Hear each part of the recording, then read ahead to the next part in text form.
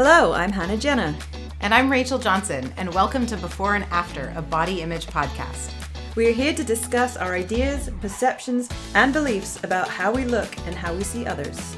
We'll be looking at research and trends in the world of fitness and nutrition, as well as looking at our own biases related to body image and busting some persistent myths that abound in advertising and on social media. We hope to reach and captivate audiences of all ages and gender, so please help us out by subscribing and sharing, and if you like what you hear, we would very much appreciate you leaving us a review. Happy listening! Well, hello! I pressed record just a few seconds too late because we're drinking beer on this episode, and there might have been some burping, but it was like that thing where yawning is allegedly catching. Like if I yawn in front of my mom, she cannot not yawn. Yep, so like I was like, hang on, I need to burp, and then Rachel just let it go. My body responded. I was like, she's like, are you ready? Maybe not yet. Don't record yet. So you're welcome. We didn't include that part.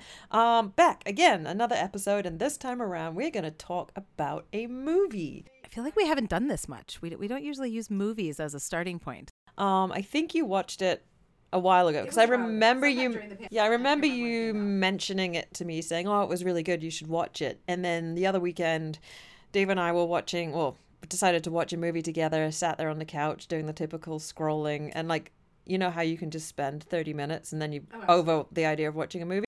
So I was not in that kind of a mood. I was like, I'm just gonna do a quick scroll and just pick one that looks cool.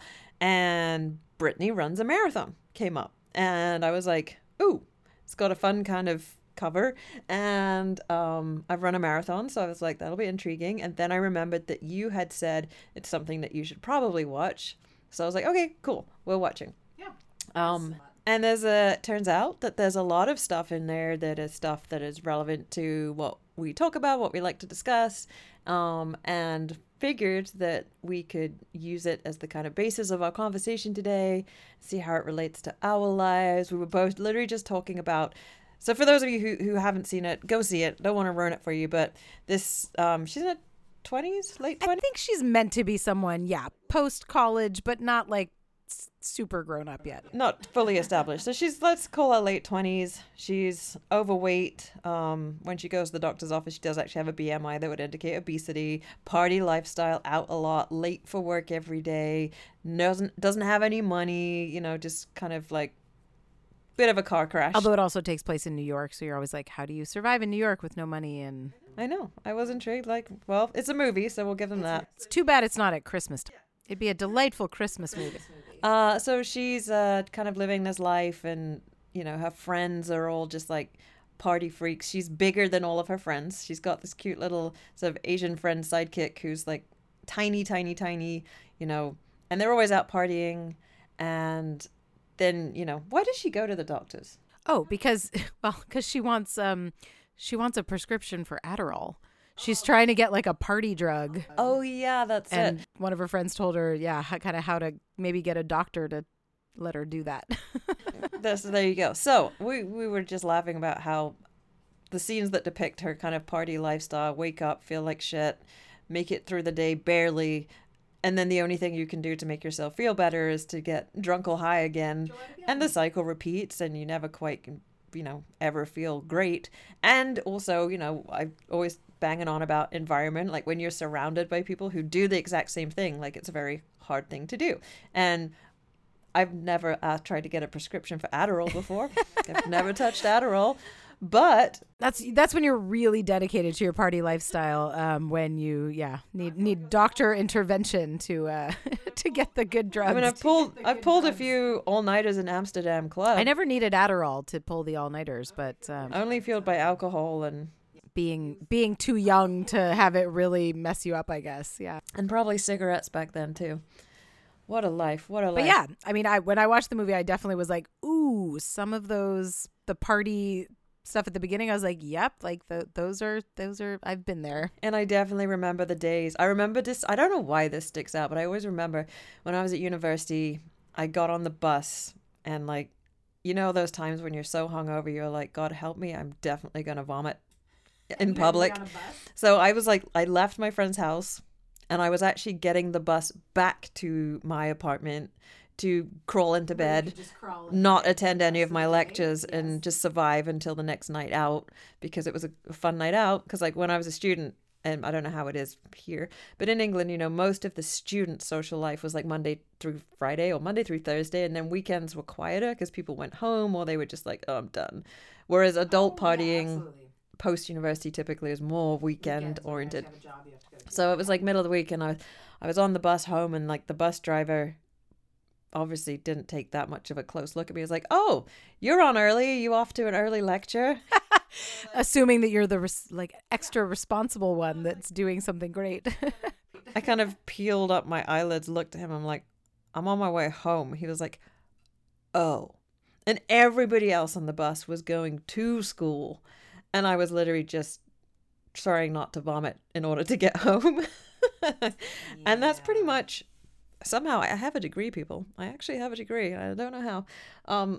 But that was a lot, not all, but a lot of my university life was spent just in that cycle of, I've just got to survive my day so that I can get to the night, and a few drinks in and I'm going to feel good to go again and rage. My, how the tables have turned. It sounds like it's a good thing you never got your hands on Adderall. Oh gosh. So yes, while I've never found myself at the doctor's trying to convince him to give me a prescription for Adderall, I'd say at the height of my kind of partying days, which would have probably been university. I mean, I still absolutely sent it when I was sailing, but when I started to take, by the end of my 20s, when I was racing around the world and stuff, there was a lot of drinking in port, but like there was definitely a significant increase in responsibility. Right. So things had changed by then, but my early 20s for sure was probably quite unfit. I definitely had a very different body composition to what I have now. And definitely didn't feel, I don't think I even understood what feeling great meant back then. Like my feeling great was like, when the alcohol kind of hits your system and you've got that buzz and you're like, woo, yeah. And you're kind of, your confidence is like brimming and you're just more relaxed. That's what I thought feeling great meant. Yeah, because I think for a lot of our life that is, right? Like I didn't feel good when I was necessarily sitting in a library or, doing lots of other things I was doing back then. But like, yeah, that was the fun, happy part of the day or the week for sure. At least you were sitting in the library. I only found my section of the library in the second year of university because I got lost. Oh my gosh. Okay, that's true. Well, that's not in question here. That like, yes, I think I was a different level of nerd than than you ever were. My nerd levels were low. They were low. But anyway, so lots of really cool things to take away from it. But one quote that stood out. Do you have it up on your phone here? Let me see if I can find it on mine. One quote that's really kind of like stood out to me was about taking responsibility for your own life. Yep. I have the quote right here if you want me to. Okay, so Brittany's the main character. This is one of her relatives that she's talking to about kind of her journey. And she says, you changing your life was never about your weight. It was about taking responsibility for yourself. Yeah, so that is kind of the theme of, well, I'm hoping the theme of this podcast. But as ever, this is not scripted. So we have no idea quite where it's going. But to give you the outline of the movie. Thank goodness she picked a movie I've actually seen. If she had picked a different movie, then, Dory also wants to contribute to our discussion of the movie. So she goes to, she tries to get her Adderall script. She doesn't get it. No, I mean, obviously, if I remember the scene correctly, the doctor very much sees through what she's trying to do and is like, I've got a different idea. I want you to lose 55 pounds.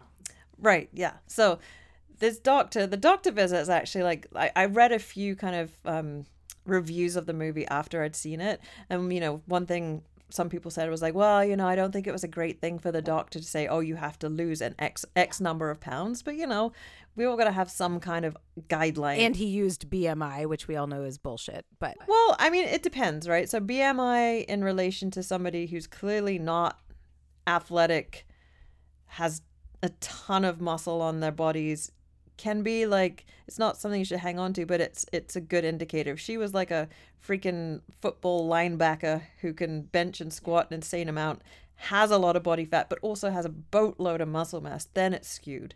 But if you're not like a super like jacked up individual, it's a decent guideline for like the level of obesity. And I think, I can't remember what her BMI was, but I think she was in the category of like class 1 obesity, so like the first stage of obesity. It was like 31 or something.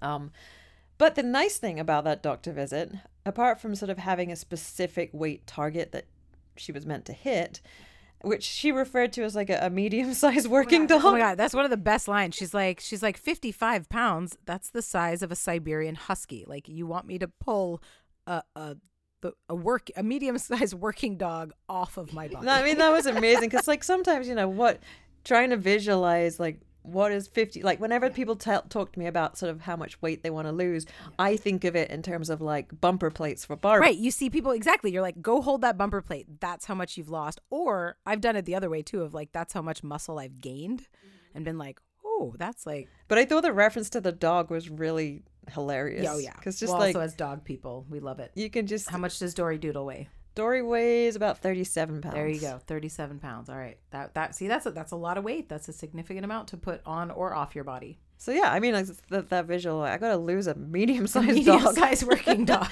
But the good thing about the doctor's visit, when she sort of goes there, is that he does actually make reference to lifestyle factors.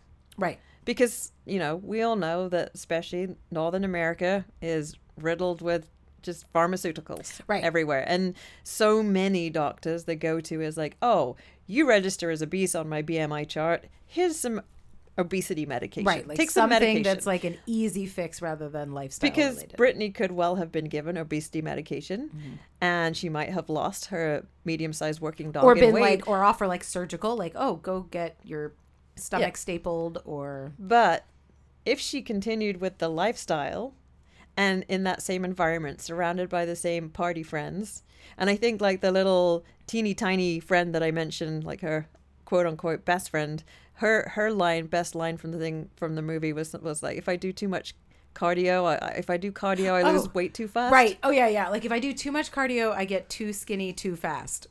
Like, oh, okay. I remember when she says that line in the movie, and she says it like Brittany's sort of feeling low, and I'm like, wow, girl. What kind of a friend are you? That's a best frenemy, not a good friend, probably. I like that, best frenemy. So she has this doctor visit, and she's told to lose 55 pounds. But he also starts to like introduce her to the concept of lifestyle changes. Mm-hmm. And, that perhaps certain things need to change. Certain people in her life might need to change. So she starts to go about, how did she get into running? Oh, her neighbor. Well, her neighbor who...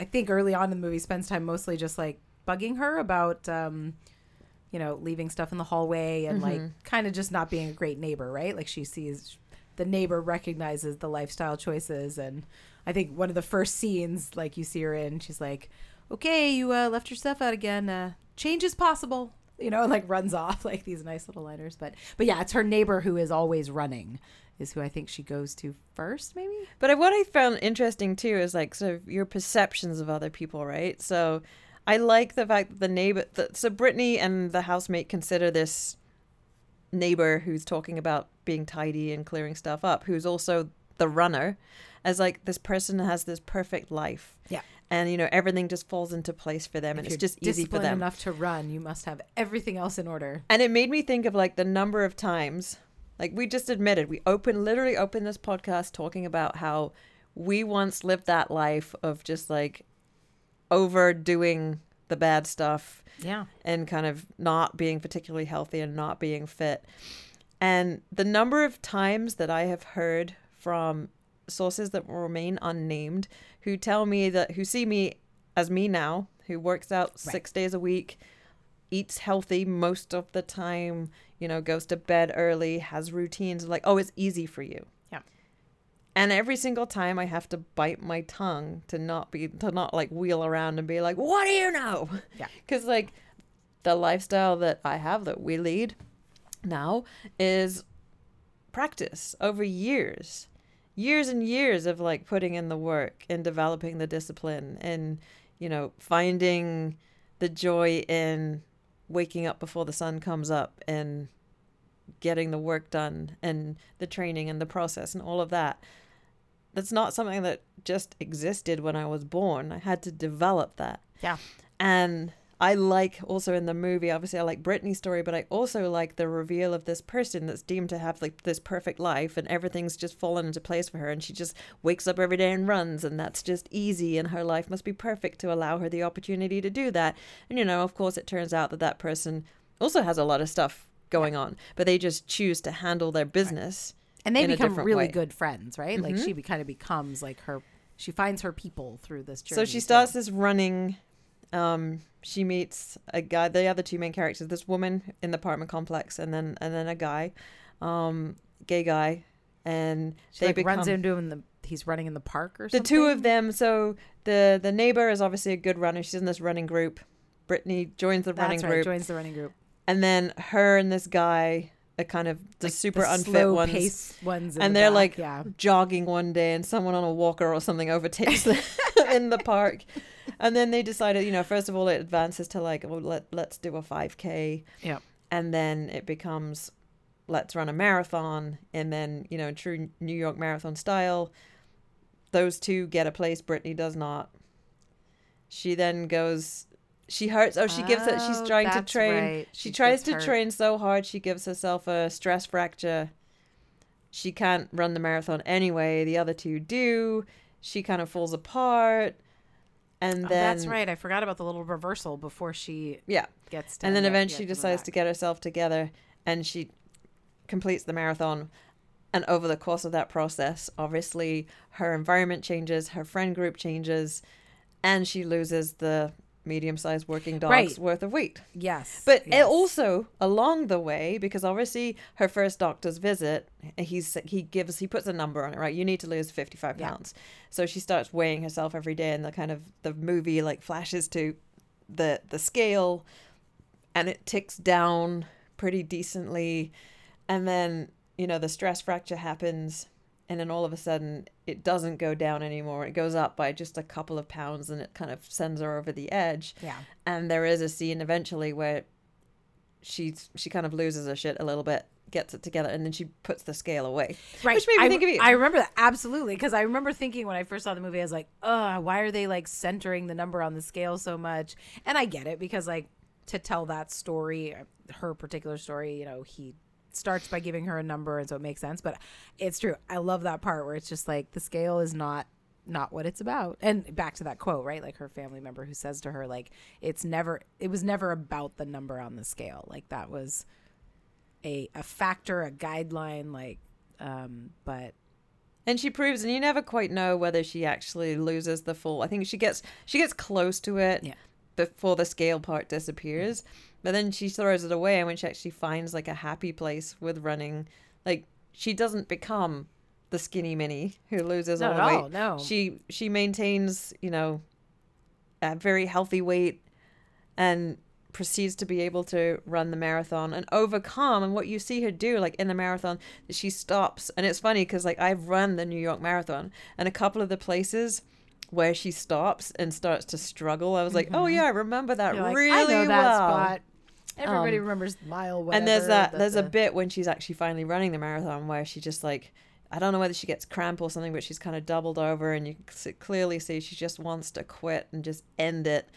And I can't remember why. She manages to keep going. Like somebody inspires her or whatever, and she gets herself together and finishes it. And it's just like, that made me think back to like, this is about like taking responsibility, right? The whole way, not just having to take responsibility for her lifestyle and her weight loss and her health, but also for being like, no one is going to make this easier on me. When you run a marathon, I remember distinctly running over the bridge at like, when you first get onto Manhattan Island, and it's like mile 16 or 17.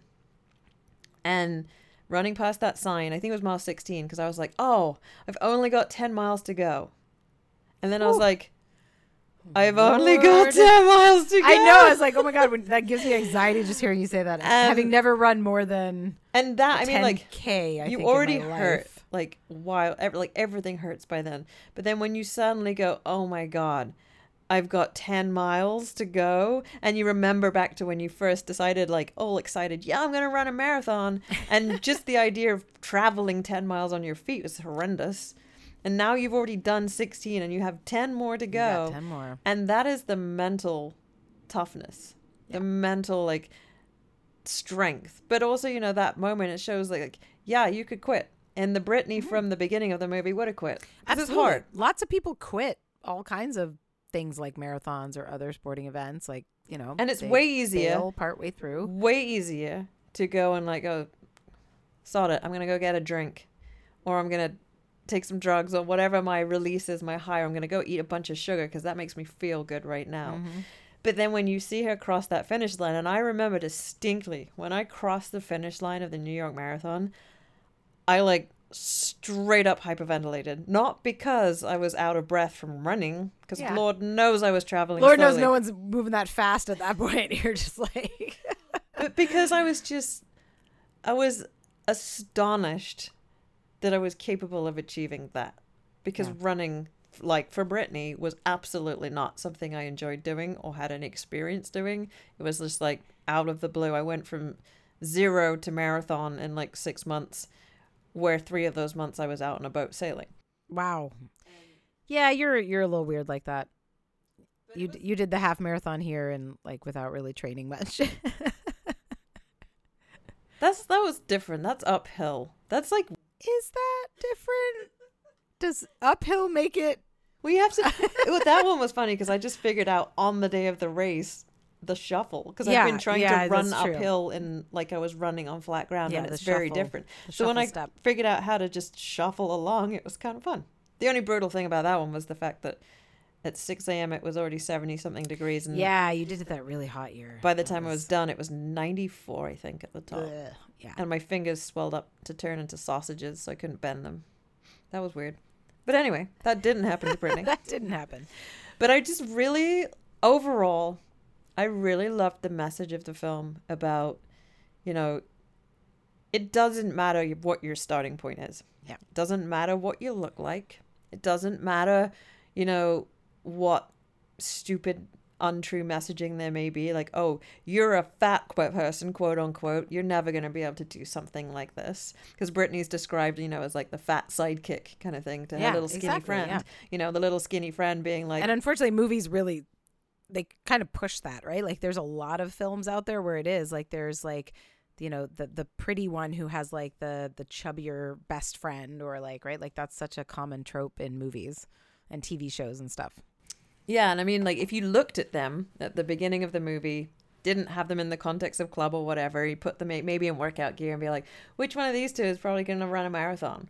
Right. I mean, I would probably say 9 out of 10 people would be like, "Oh, the skinny chick's probably the runner. You know, she looks like a runner. Like she'd be a runner, yeah." And in fact, she's the one that stays very much within the party lifestyle, while Brittany turns it all around and shows that it doesn't really matter what you look like, and it doesn't really matter if you've something like that. If you've been a runner, if you've never been a runner, if you put your mind to it, if you take responsibility for yourself, if you take a good, long, hard look at your environment, like what in your environment is working to help support you, what is not, then pretty much anything is possible.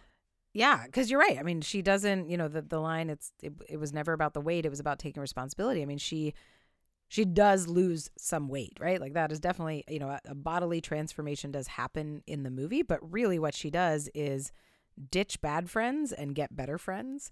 She hates herself and then ends up finding ways to like love herself and really celebrate herself. She, you know, like starts to sort of just believe that she can be a different person than she was.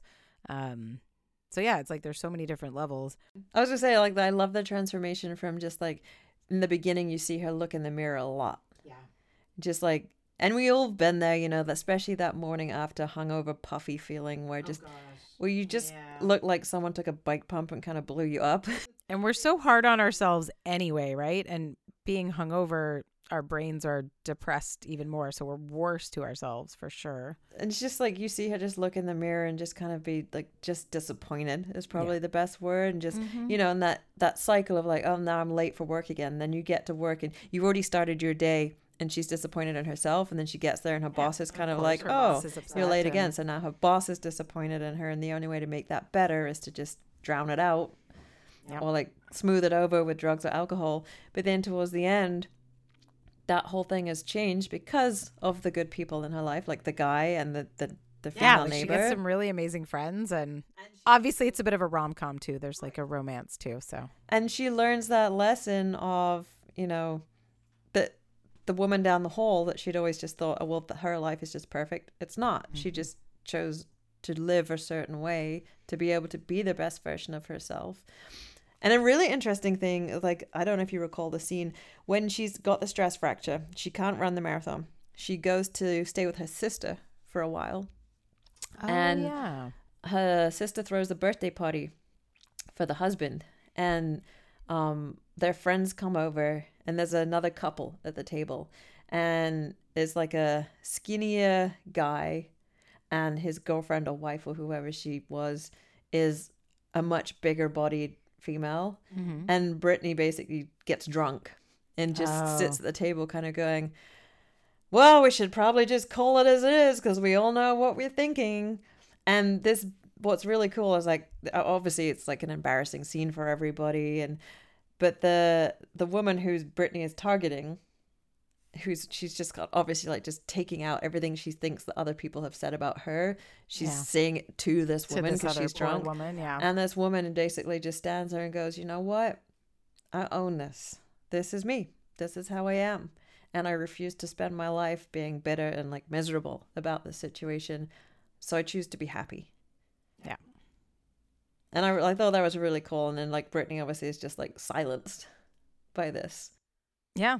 Well, I mean, because I feel like so much of what we talk about when it has to do with like body positivity and body acceptance, body neutrality, it really ultimately is, you know, 10 times more about your brain than about your body itself, right? Like, how do you train yourself to just, like accept your body, love it, basically, I mean, like that level of confidence is not something that's easy to achieve. To be like, this is who I am and I own it. And there is, you know, another important thing to remember that because we all do come in shapes and sizes and different shapes and sizes, and it's healthy looks different on everybody. That, you know, maybe you could have run a bunch of like health marker tests, blood work tests on this woman that Brittany kind of targets, and she could be the picture of health. Yep. Absolutely fine and dandy and healthy and, you know, strong and fit. She just happens to be like engineered a certain way. Mm-hmm. I mean, this is my this is my thing with Lizzo, right? Like, you look at someone like Lizzo, who is a large-bodied woman. She can do things with her body dance-wise that would, well, first of all, I wouldn't even be able to do them. But if I could, I would probably get hurt. I would certainly be exhausted.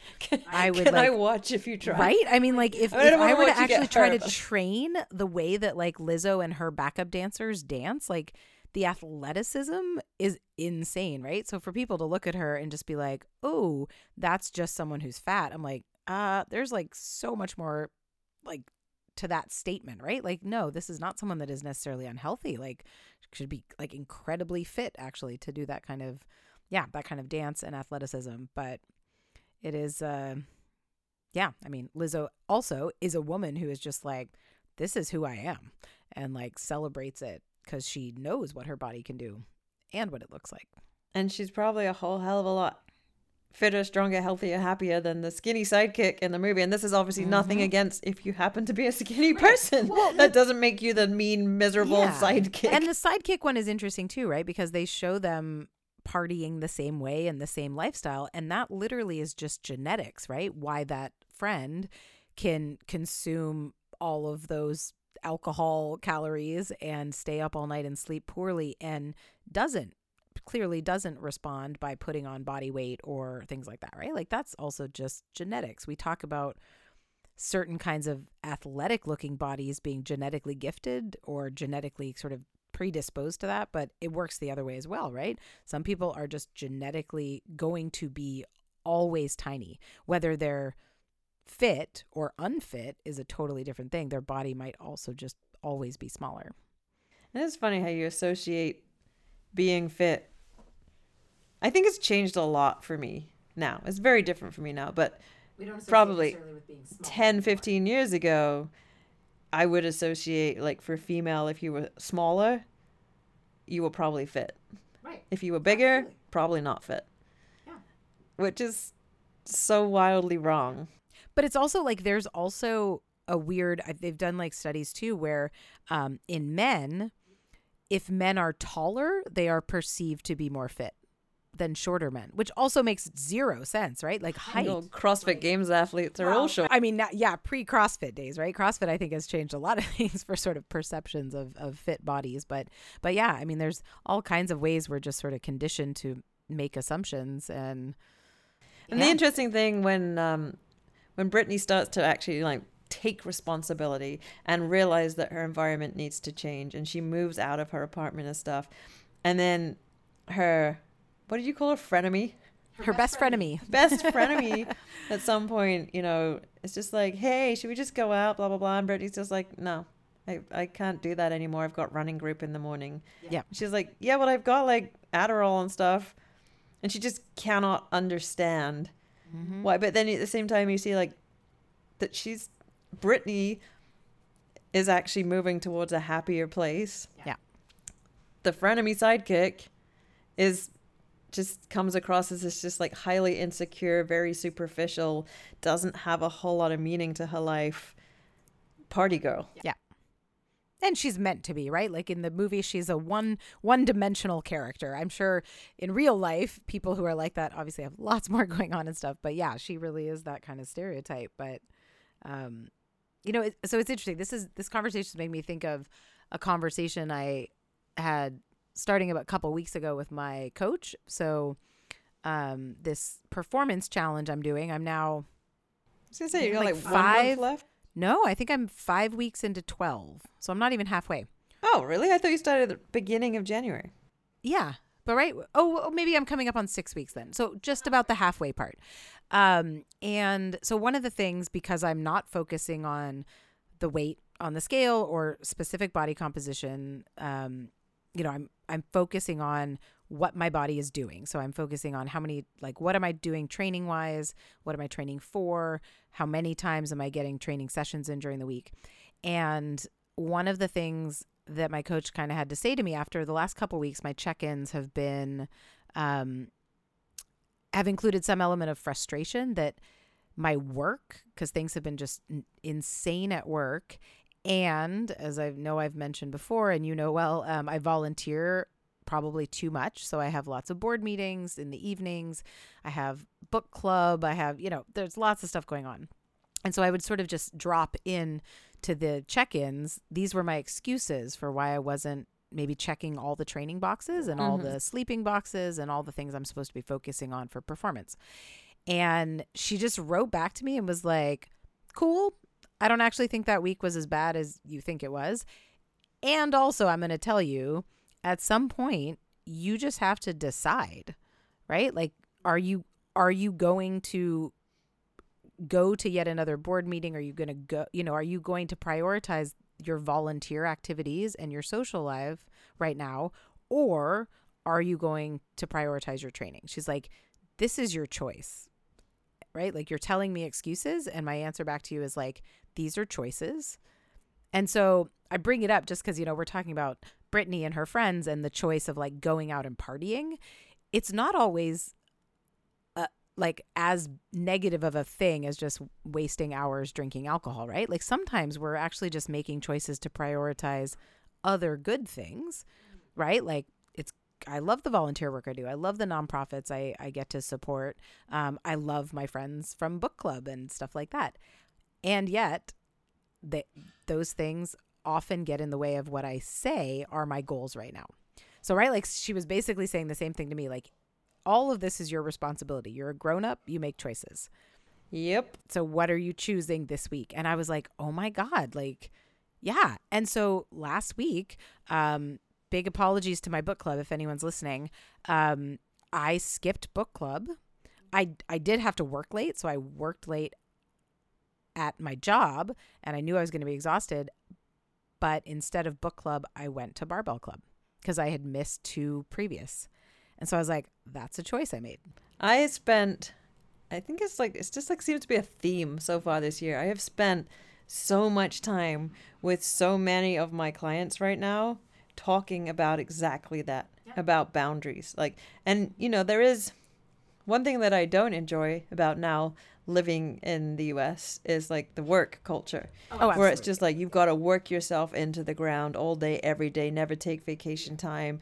And it coming from Europe, and I'm from England. I don't have come from the best countries in Europe. There are certainly like the Norways of the world that take 6 weeks off work in the summer, and everyone's got a lake house and they go spend family time and they shut down. And they have maybe 4-day work weeks throughout the rest of the year. Yeah, you can go on vacation, but you kind of got to be checking in on your email. They shut it down. Yeah.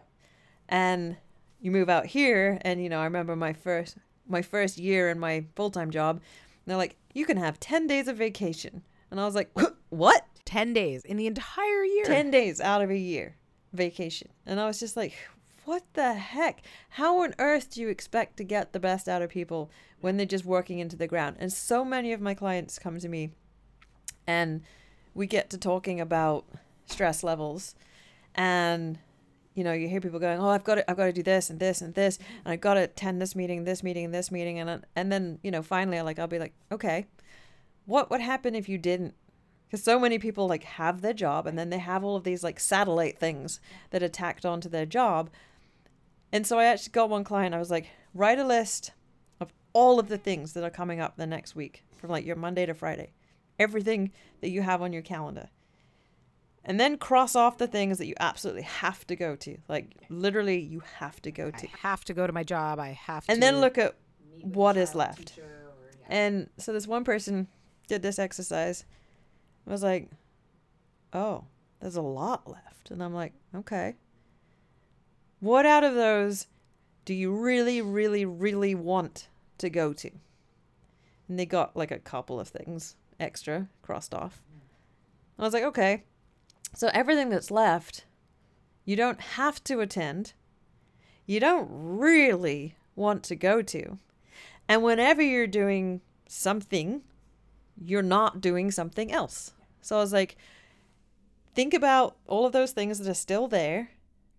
If you do those things, what are you not doing? Yeah, what are you giving? And then they made this other list, which was things like the gym, taking some self-care time, going to bed early, even just laying on the damn couch and watching 2 hours of Netflix and just not talking to anybody.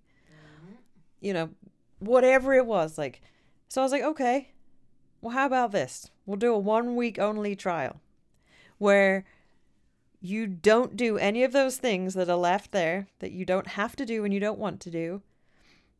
And you commit to doing a couple of the things that you actually do want to do. They're like, oh, I'm like, look, the world is not going to fall apart. You've identified the things that you have to do. You're going to take care of those things. So they followed through. It was really tough on them because this, typically they sound like an overachiever or overcommitter. Yeah, exactly. You don't want to let people down.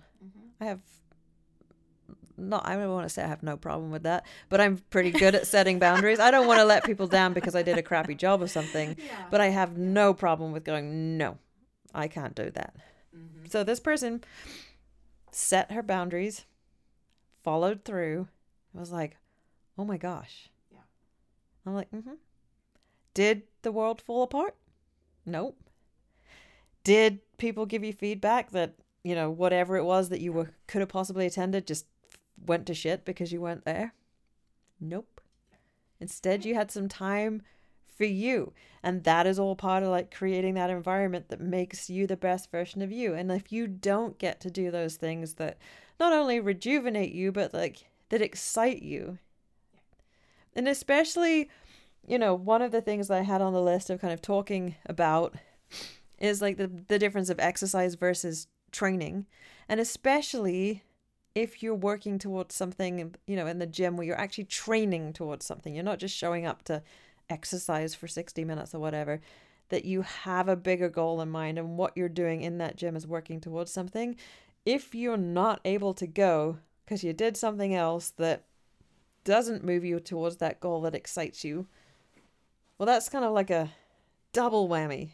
Yeah, because I think you're right. I mean, like that's always a fascinating, right? Like, what is the difference between exercise and training? Because, you know, I definitely have people that sometimes say like, you talk about training and, you know, CrossFit, but like you're not going to the games. You don't even really compete. Like, are you really training like an athlete? And I was like, okay, on some level, fair. Also, though, being an athlete, I don't think requires competition, right? It's more about how you see yourself and how you perceive what you're doing. So I do think that if it's exercise, like we all know we're supposed to exercise to be healthy. And if you think of it just as exercise, it probably becomes one of those things on that list your client made that you think you should do, but you don't have to without anything catastrophic happen. And maybe sometimes you don't want to, right? So exercise could be one of those things that ends up on a list that you're like, oh, I guess I don't really have to do that the way I thought I did. Like it's an obligation.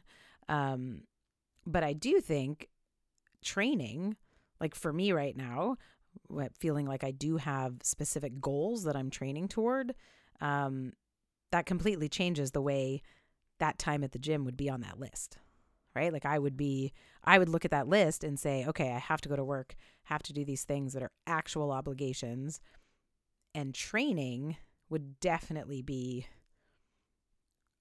it would get crossed out as something I can't give up, right? Because training towards something means there's a deadline. There's a point in the future where what I'm training towards is going to happen, or the level of preparation reaches its pinnacle.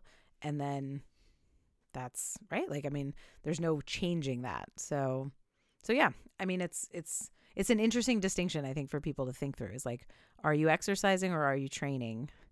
And how do you change it? Right. It doesn't have to have like a trip. Like I'm training for climbing one particular mountain in the month of June, but as soon as that mountain's done, I'm not going to automatically go back to like just quote unquote exercising. Like I'll continue the training, right? And you know, that doesn't have to be, to make that switch, you don't, like as you said, you don't have to be like, I'm going to the games, or I'm going to climb a mountain, or swim the ocean, or whatever it is. Like you can literally reframe your exercising as like, I am training for life. Right. And this is super freaking important to me. And that has to be right up there, near the top of my priority list. If you're a professional athlete, it's the top of your priority list. If there's no mountain on the calendar, then I go back to training for our top 10 fears about getting older day. If I'm training to be able to wipe my own bum when I'm 99 years old, that's a long, far away goal, and I got to train for it every day. So there, if you've been like wondering with this, like taking responsibility for creating that better life and not just looking at other people going, oh, it's easy for you, is kind of making that list of like, what am I prioritizing right now? Mm-hmm. What are my excuses for just not being able to start or not being able to show up? And, you know, doing something that makes you fitter and stronger and healthier. And of course, we talk about CrossFit a lot because that's what we do, but it doesn't have to be that. But whatever that thing is, maybe it's running because you want to go run a marathon, whatever it is. Like, if you continually don't show up for that, ask yourself why.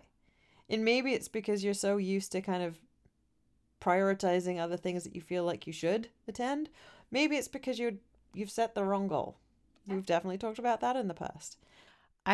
So I just remember this, one of my other really favorite parts of the movie, just in relation to kind of thinking through how to make manageable goals or things like that. When she first starts running, I think there's this scene, right? She just like puts on her shoes as like the big first step, and she goes outside and then just like picks like a telephone pole or something. It's just like, I just have to go there, like to the end of that block. So like half a block.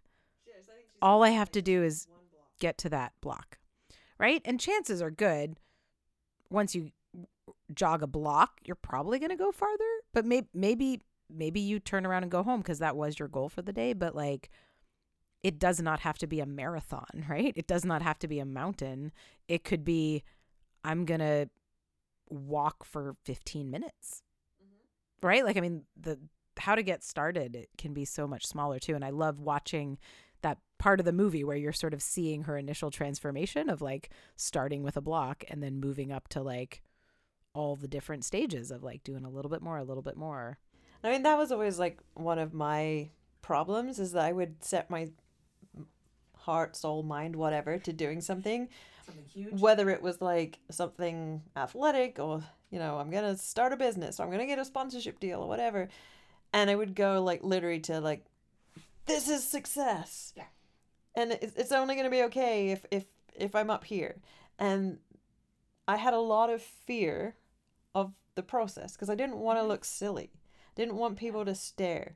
Like when I was first running and I didn't know really how to run, and I didn't know like even what I would like to wear to run in. The fashion choice. It's important. Yes, very important. I didn't want people to see me like red faced and huffing and puffing, and then when I started CrossFit again, I was just like, oh well, this is what the good people look like. I just want to look like that. Yeah. But I was really fearful of the process.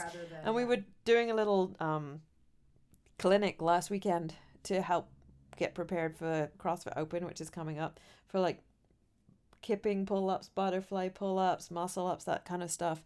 And, you know, there was sort of a comment made by one of the coaches, which is absolutely right. You kind of have to just be prepared to look, I don't want to say look like an idiot, but, you know, to kind of... Yeah, I mean, what you have to do to learn butterfly pull-ups, you look ridiculous trying to flail around. Like I am in that stage, right? I don't have them yet and I'm trying to learn, and that in that clinic I was like, I have to look silly.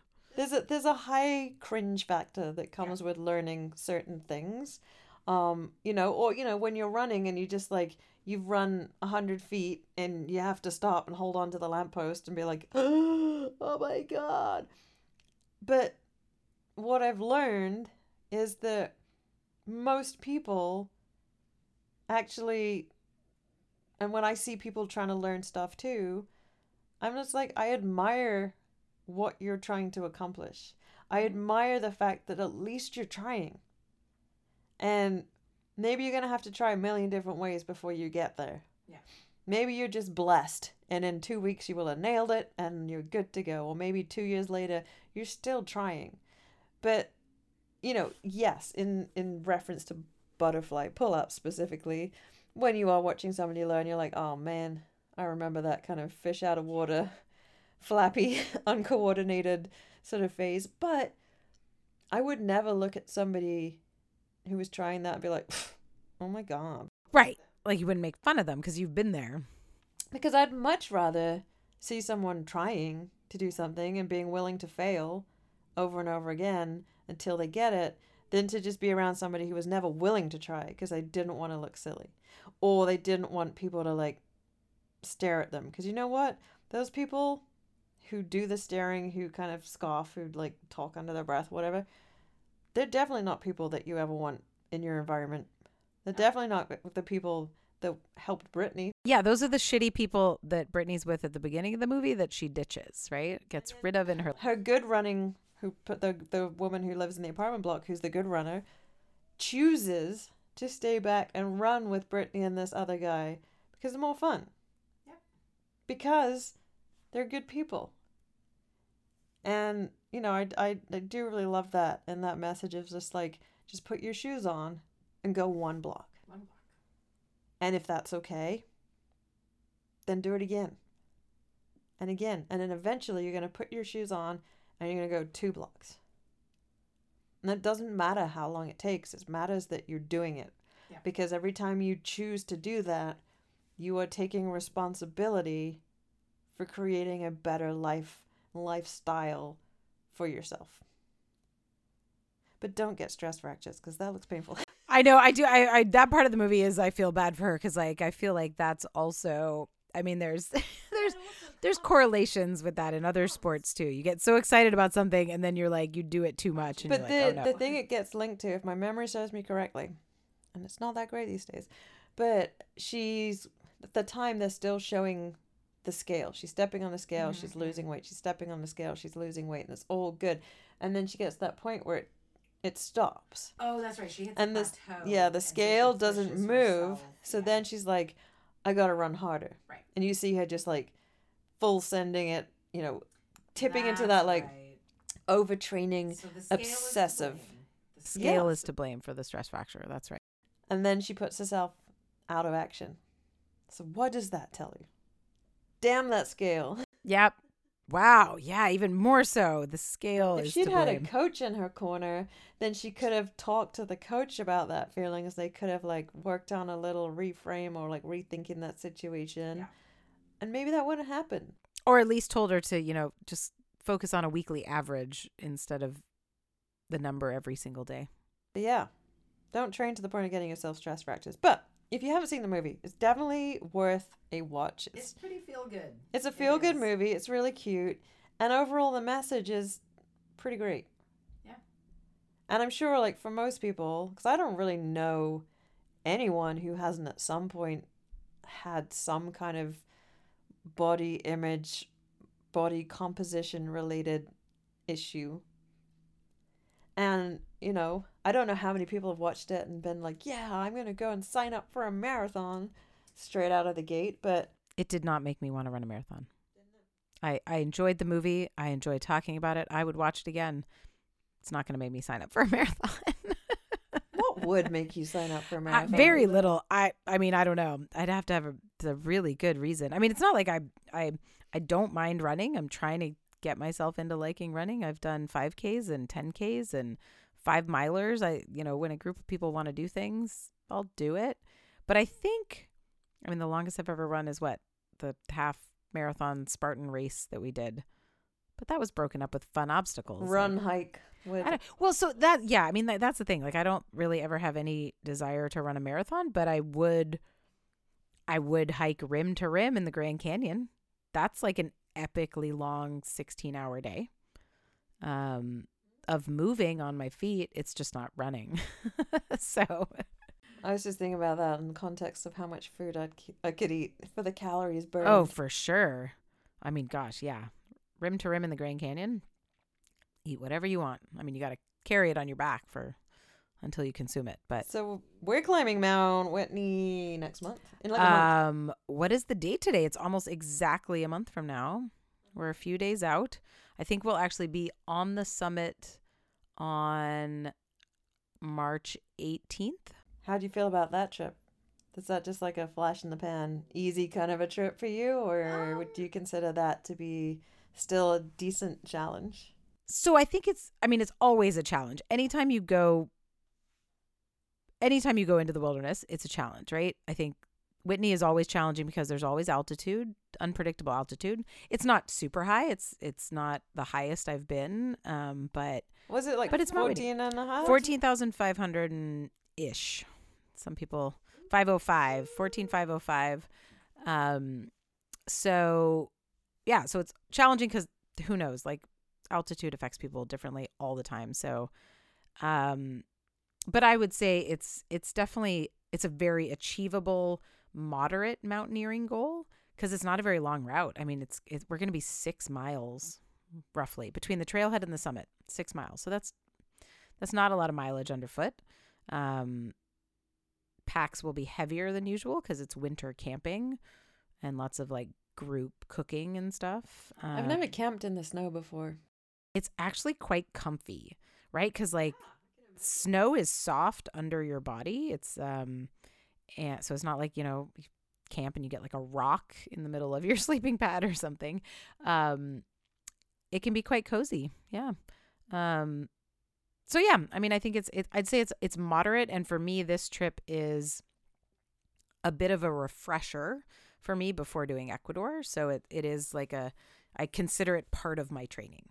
Like So I don't consider it necessarily a goal in and of itself, but it's part of my training to get above 14,000 feet, to do some snow travel between now and Ecuador, and just a new experience of doing it with you and Jeff, right? Like, actually, I've never really done any trips like this with friends. Like, yeah. I've done it with strangers a fair Let's see bit. if she still likes me when we get back down. I did Kilimanjaro with my cousin, obviously. So yeah, we were friends, and then we met lots of people on the trip. But yeah. So I mean, I consider it as part of my training, and it will be very challenging. I don't think being cold, so. I don't think I've ever been higher than about 11,500 feet. And that was on like a ski trip? Yeah. Oh, interesting. Okay. And I definitely felt the altitude. I was like a drunk person with a headache without any of the fun. I mean, that's usually, yeah, actually, that's true. We started talking about partying and drinking. Altitude basically just makes people feel hungover. But you don't get the fun part. No, there's no fun bit before. It's just the hangover part. You have to work your ass off Yes. in order to feel hungover.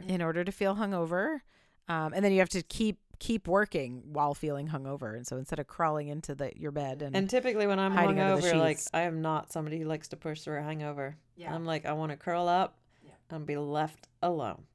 Yeah. So this is going to be really interesting. We're also, so there's the altitude, cold. I'm not really worried about the cold because I've got some good gear. She's got a brand new puffy. She's real excited about. Yeah, no, and we're not, because we're not in like really high alpine environment. Like it's still the California Sierras, right? So it's not going to be -50, right? It's going to be below freezing, but not. I'm not really crazy. worried about the cold. Be interested to see how the chicken legs hold up. Yeah, I mean that's really what it is, right? Is thinking of like, we don't train, like CrossFit is a great way to just prepare your body for things like mountaineering, but we don't train a lot of like heavy back rack lunges or like heavy back rack step ups. Like the stuff that I do particularly in my mountaineering programming doesn't really come up a whole lot in sort of general gym programming. Especially not these next 3 weeks. Definitely not. Yeah, I know with the open, it's totally not. So yeah, I mean, I think it'll be interesting for all of us to sort of see how our bodies fare. You can bring your knee sleeves or I don't know. Nah. I'm more, actually, the thing I'm more worried about is, random attacks of vertigo. Oh my God. I thought you were going to say like bears or something. I was like, you don't have to worry about that. It's freaking winter. Like, okay. Random attacks of vertigo. Yeah. Random attacks of vertigo might be weird, but, we'll see. Who knows? Okay. My whole goal this year is to be out of my comfort zone.